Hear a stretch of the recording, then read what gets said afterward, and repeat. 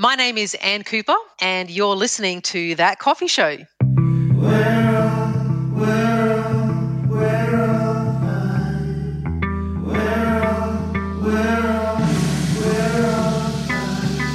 Welcome to That Coffee Show.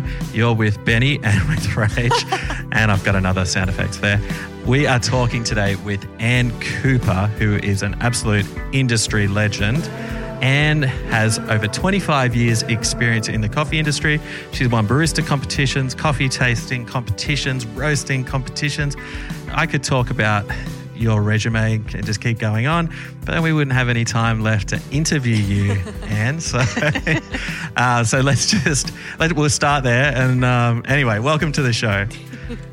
Thank you. Thanks for having me. Thanks for thinking to have me on. I really appreciate it.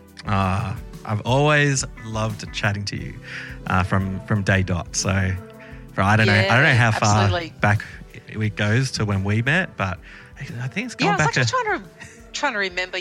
Sort of first crossing paths, and it would have been maybe. I don't know. It's been a long time. Like a Sydney Cafe beers back in the mid 2000s. Probably. I don't know, something like that. But anyway, it could be. I mean, that's like 15 years ago. Yeah. Yeah. So. Yeah. Yeah. So. Long time. I liked you then. I like you now. But. Thank you. But anyway, welcome to the show. And just for the people listening, can you just tell us a little bit about perhaps your coffee journey and how you got started in the industry? Oh, crikey. So, I mean, like now, like I work as a roasting consultant. In the lead up to that, how the hell did I end up on, the production, manufacturing, training, consulting side of the industry? I guess like a lot of people, I finished school, went to uni, and I'm the typical uni story where I'm just working in a cafe to make ends meet. Yeah. And I was actually starting in the kitchen, washing dishes, helping to learn how to make help the chef, back up in the kitchen and all that kind of stuff. And then one night front of house didn't turn up. And so they kind of looked at me and went, well, you're kind of the next person to logically go out there. So off I went out and started to learn all the front of house stuff. And that meant also learning how to make coffee. Wow. And I'll never forget, that first time, you steam milk and you burn your arm and you're just like, what's this coffee making business? And so this all started I did all of my barista life in Brisbane in Queensland. Yep. And so, from that, learning how to make coffee and then even just like working at the front, I really enjoyed, hospitality. And then I started to sort of seek more coffee-focused jobs. Yeah. So ironically, I ended up back at uni where I did a lot of work on the coffee carts. Wow. So that was like high volume, really fast. Coffee making and a chance to do things over and over again. And it's very addictive. And I think, we get really addicted to that instant results feeling of when you make a coffee and it's like, customers love it and that whole process. So, so I did that for a while and then started to seek more cafe focus roles. Yeah. Again, sort of like high volume. So a lot of work on Park Road, on the cafes along there. Yeah. And then like along the way you start to meet people. So I think the best thing, is when you start to meet some of the salespeople and network with other people. And so then I got an opportunity to do barista training. So, naturally, do management and training with all those time in the cafe. And then moving into training, I got a chance to do all the prepare and serve, all of the accredited training with Dow Egberts. Yes. And that meant working with Coffee Academy based here in Melbourne and also taking on clients, like franchise clients like the Coffee Club. Wow. So definitely then starting to spread into different areas in the industry. So it's kind of cool when you're going, wow, I started washing dishes and now I'm starting to work with, different parts of the industry as far as, corporate and franchising and getting a taste of coffee from that perspective. Yes. And then I sort of got, missing, the coffee world a bit and got involved in the barista competitions. So getting, back more tangible on that side of things. And so I was Queensland champion from 06 to 08. So for the people listening that might not be super in the coffee industry, we do barista championships and they're a really big deal. They are. They're massive. Yeah, and you won 3, right? Yeah, definitely. So, but yes, you are the Queensland champion. Yeah, which was really cool. And through that, there was an opportunity, obviously, to need to learn how to start, not roasting itself, but learning more about the process, more about the coffee that we were, showcasing in the competition. And that started all the way back in kind of initially 2004. Wow. But 2005 was kind of the first, and then kind of went from there. And then through the comps, again, you meet great people and networking. And then I got my first production sort of roasting role with DeBella Coffee in Brisbane. DeBella. So I was head of production. Yeah, I was head of production there for a few years, starting with a 60-kilo size roaster, then moving on to a 120 and decent volume, but lots of good processes and lots of great lessons in terms of, again, starting to dip into using industry sort of programs like SAP, so learning inventory control and all that kind of stuff. So that was really awesome. And first step into roasting kind of big volumes and, pretty much hit the ground running on that. Wow. And then I had the chance to move to the US in 2009. So I kind of disappeared from the Australian scene for about 4 years. Hey, look, I noticed too. I definitely missed you. But then I disappeared as well for a while. So, So definitely, a lot of change was happening here in the industry, a lot of growth. But in the meantime, in the US, I had the chance to work for a really great company called Dallas Brothers Coffee. Cool. And I was a part of their specialty program. So they were one of these really well-established, 100-year-old companies. Wow. And they were just starting to rebrand and introduce a specialty part. So I came along at the right time to sort of get involved with them. And they had two beautiful reconditioned Probats. They had a G45 and a UG15. Oh. So I guess for the listeners that, to a roaster, that's like, a beautiful vintage, car that's been pimped out and basically, done up to the hilt. These roasters are amazing. The way they'd been refurbished was just beautiful. But I really grew up a lot, I think, in coffee and with my roasting in the US, because basically having to learn, you forget, you've got to relearn everything. I had to relearn all my temperatures, all my weights, everything. So, and a different cultural palate. Yes. So I definitely recommend to those that, if they're in coffee and they're listening, and you're at a point in your life where you've got the chance, this is going to sound really dumb now with COVID. I was going to say, if you get the chance to live and work in another country and another coffee culture, do it. Well, you know when what? You can. Never. You never know. When all of this hopefully wraps up at some point. It could definitely still happen. Yeah, exactly. Yeah. But it's a great opportunity, I think, with coffee and hospitality and just everything is travel if you can and work in another, country and industry if you can. For sure. Yeah. And just had lots of great fun getting involved. So got involved with the Barista Guild and the Roasters Guild. I did the Barista Comps again over there. So I got through to USBC, which is really cool. So doing their national competition was huge. Yeah. So awesome. Really overwhelming but fun. And the Roasters Guild was really great because I got involved with the education committee. Yeah. I still do a little bit of work with SCA, delivering workshops and doing some research and stuff. And then also had to have my Q graders because that was part of my role and still maintain that. Yeah, then came back to Australia and then I landed in Melbourne and I was the head roaster for Proud Mary and then did a bit of work with Axel Coffee. Then I sort of after a while, kind of like being a barista, you feel like you sort of reach a bit of a ceiling. Yeah. And, naturally, along the way there was a few, questioning in terms of can I stay in hospitality? Can I make a career out of coffee? Yes. And I think when I made that clear-cut decision, to stick with coffee and keep on using those great networks that the people that you meet that help you along the way and make that decision to stick with it was great. But definitely got to a point with the roasting where it was like, okay, what's next? And saw an opportunity at the time. I think Australia was just at a good point to start offering roasting courses and consulting. Yeah. So that's what I've been doing, for the last, 4.5, almost 5 years now, where once a month I do a monthly roasting course. And then when I'm not doing that, I'm traveling around Australia and across and, I've got clients in the US and Brazil working one-on-one with roasters, in their roasteries, helping them out with whatever it is that they want to work on and being that person that they can bounce off. As roasters, to an extent, we're all self-taught. Definitely. I probably really only say in the last 5 years or so, formation and education has really stepped up for us in terms of helping us better understand the whys, but why do I need to do, this at this point in the roast kind of thing. And it's been really amazing. I mean, in these last 4.5 years, I've been in hundreds of different, roasteries. I've used hundreds of different machines and been super spoilt in having the chance to use so many different bits of equipment and meet so many amazing roasters. It's pretty cool. So sounds like a journey and a half. Kind of like, here we are.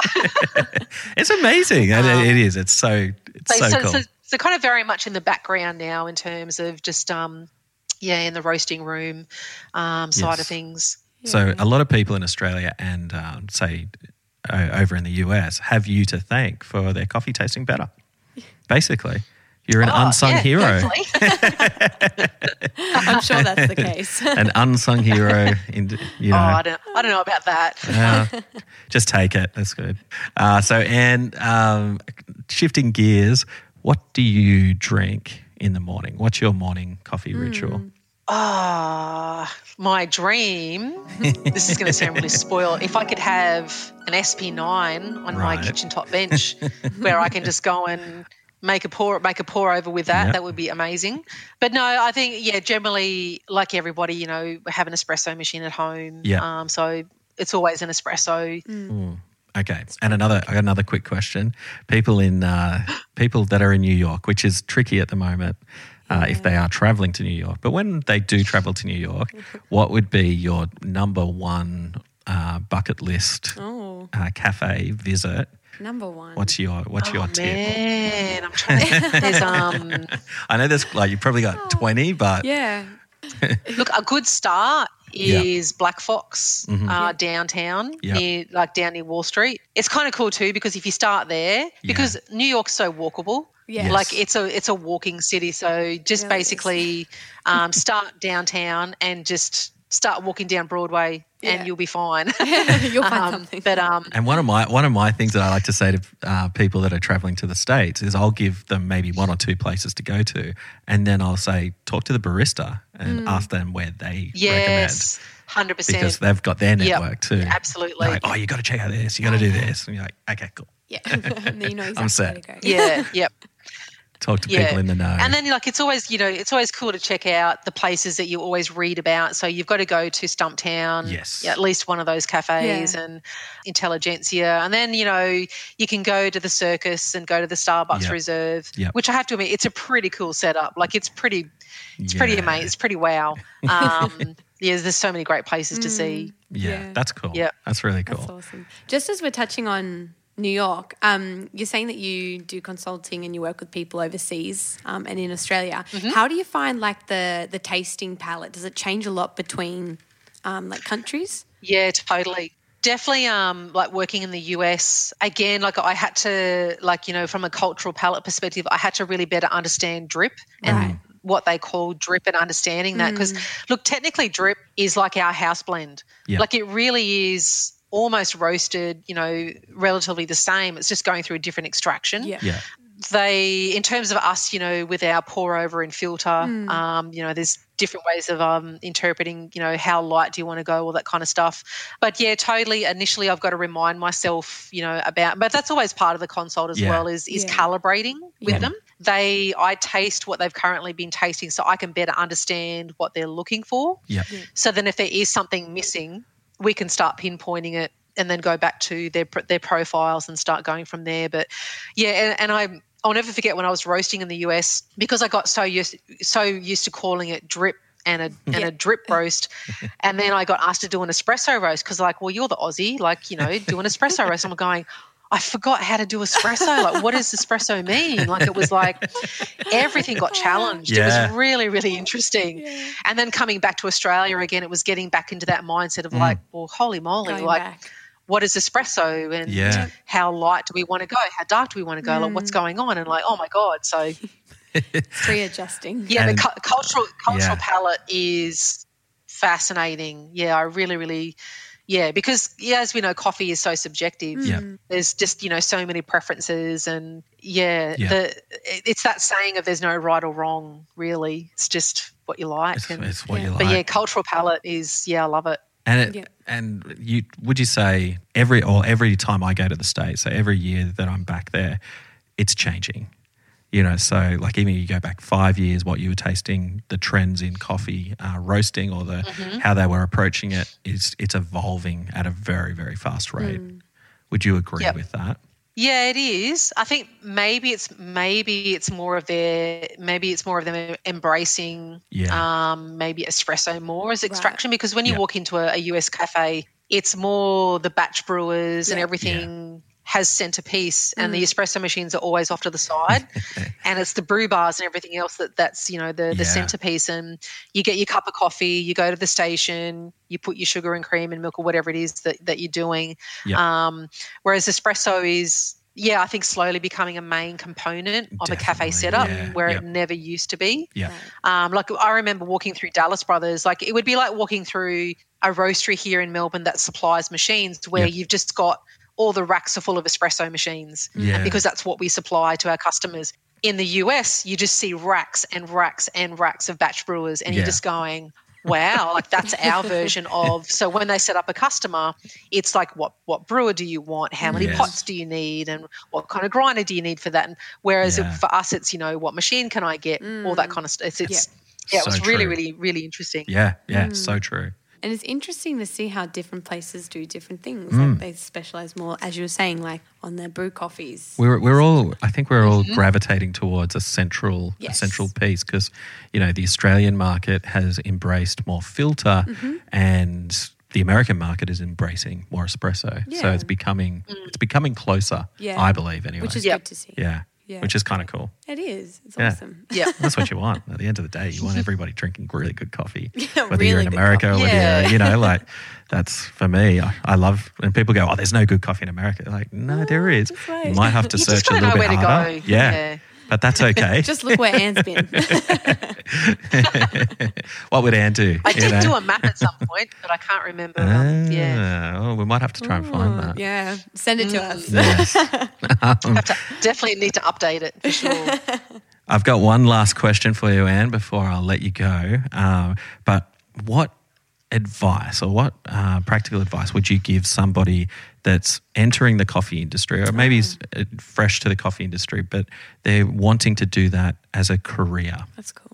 I guess what a lot of baristas would be doing would be, you would hope that they're sort of like looking at the, dare I say, the quality of the cafe that they want to start working with. Like, is that cafe, does it have the infrastructure set up or any program set up in terms of beyond just being employed, okay, you just do what you do, as opposed to, okay, well, if you work with us for a certain amount of time, then potentially you might get an opportunity to step into learning how to, learning purchasing and buying, or like within the cafe, not and then training. If it is exactly, and training. Although training seems to be the natural kind of like progression. That's what I did. Management's interesting because just because you're the best barista doesn't mean you're going to be the best manager, and I think that's a mistake a lot of cafes make. You see it so often. Yes. I don't know if that answers the question in terms of. I'd be really looking at No, it does. That's the way the business is set up, and is that somewhere I would want to work, and is that going to also help me learn what I need to learn so I can start progressing through. Is it a dead end job, or is it something that's got opportunity for growth and for movement? And I guess that's probably where maybe roaster-owned cafes probably have a bit more scope. Definitely. Because if you start as a barista, you start to get involved, kind of like what I did. You get involved in the barista competitions. Yes. Yeah.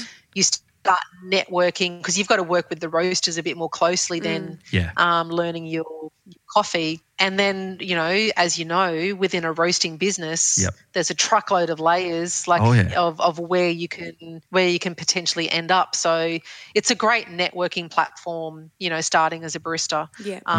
You get to meet great people, and I guess you get to end up where I am, maybe. I don't know. Wow, it's a goal. Hey, that's a good goal to have. I just can't stress enough the relationship part of coffee. Yeah. And just know that things don't happen straight away. Yeah. Like you're gonna meet somebody, and that connection might not come into fruition Yeah. for maybe 1 or 2 years. So and you true. get that phone call of like, hey, we met a couple of years ago. Where are you at? Are you still working as a barista doing blah, blah, blah? Yeah. Are you interested in X, Yes. Y, Z? And you go, yeah, sure. And so I think, the networking relationships is imperative in coffee anyway. Yeah, For sure. that definitely helped me, was just going to events, getting involved in Yeah. extracurricular, so judging, all of that, Have a go. Yep. starting to really just immerse yourself that's- around it. Yeah, and that's the only way. Like when I first moved to the US, getting the job with Dallas Brothers, I panicked initially. Like I actually came home briefly because I didn't think I was going to be good enough to be able to work there. And then I'll just had the stop chance you to there go- for a second, Anne. You were definitely good enough to work there, but go. it was pretty scary. Yeah, for sure.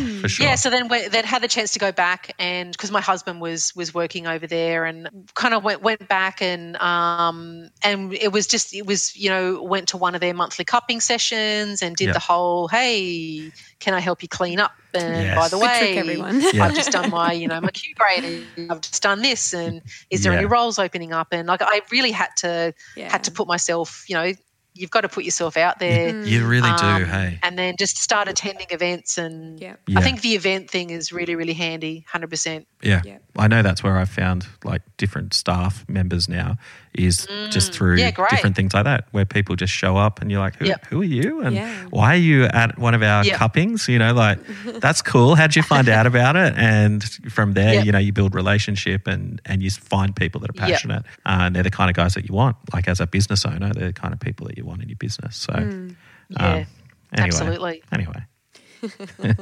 That's all good. And thank you so much for joining us on the Coffee thank Show. you so much. I really appreciate it. Yeah, it's actually been amazing. So much quality content. So And we haven't had a good. roaster on yet. no, we haven't. We haven't. You're our first roaster. Roastress. Roastress. You're our first roastress. We're getting the terminology right on our show, so that's really cool. All right, Anne. Well, love you and leave you. Yeah. Lovely to meet you. Yeah, likewise. Thank you.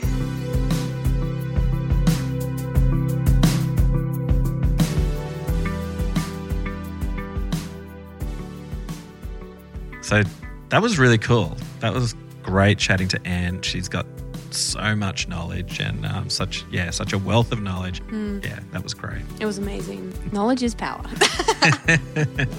Yes, it is. It is. Yeah. All If right. you would like to follow Anne, you can find her on Instagram at Roastress Coops. Otherwise, her website is eqmr.com.au. And if you would like to keep up to date with That Coffee Show, you can follow us on Who wants at to do That that? Coffee Show. Who would? It would. Yeah. It's great. Well, stay tuned for more episodes coming up. There's lots of fun people that we're going to be interviewing and chatting to. But until then, stay fresh. Stay fresh. I like that.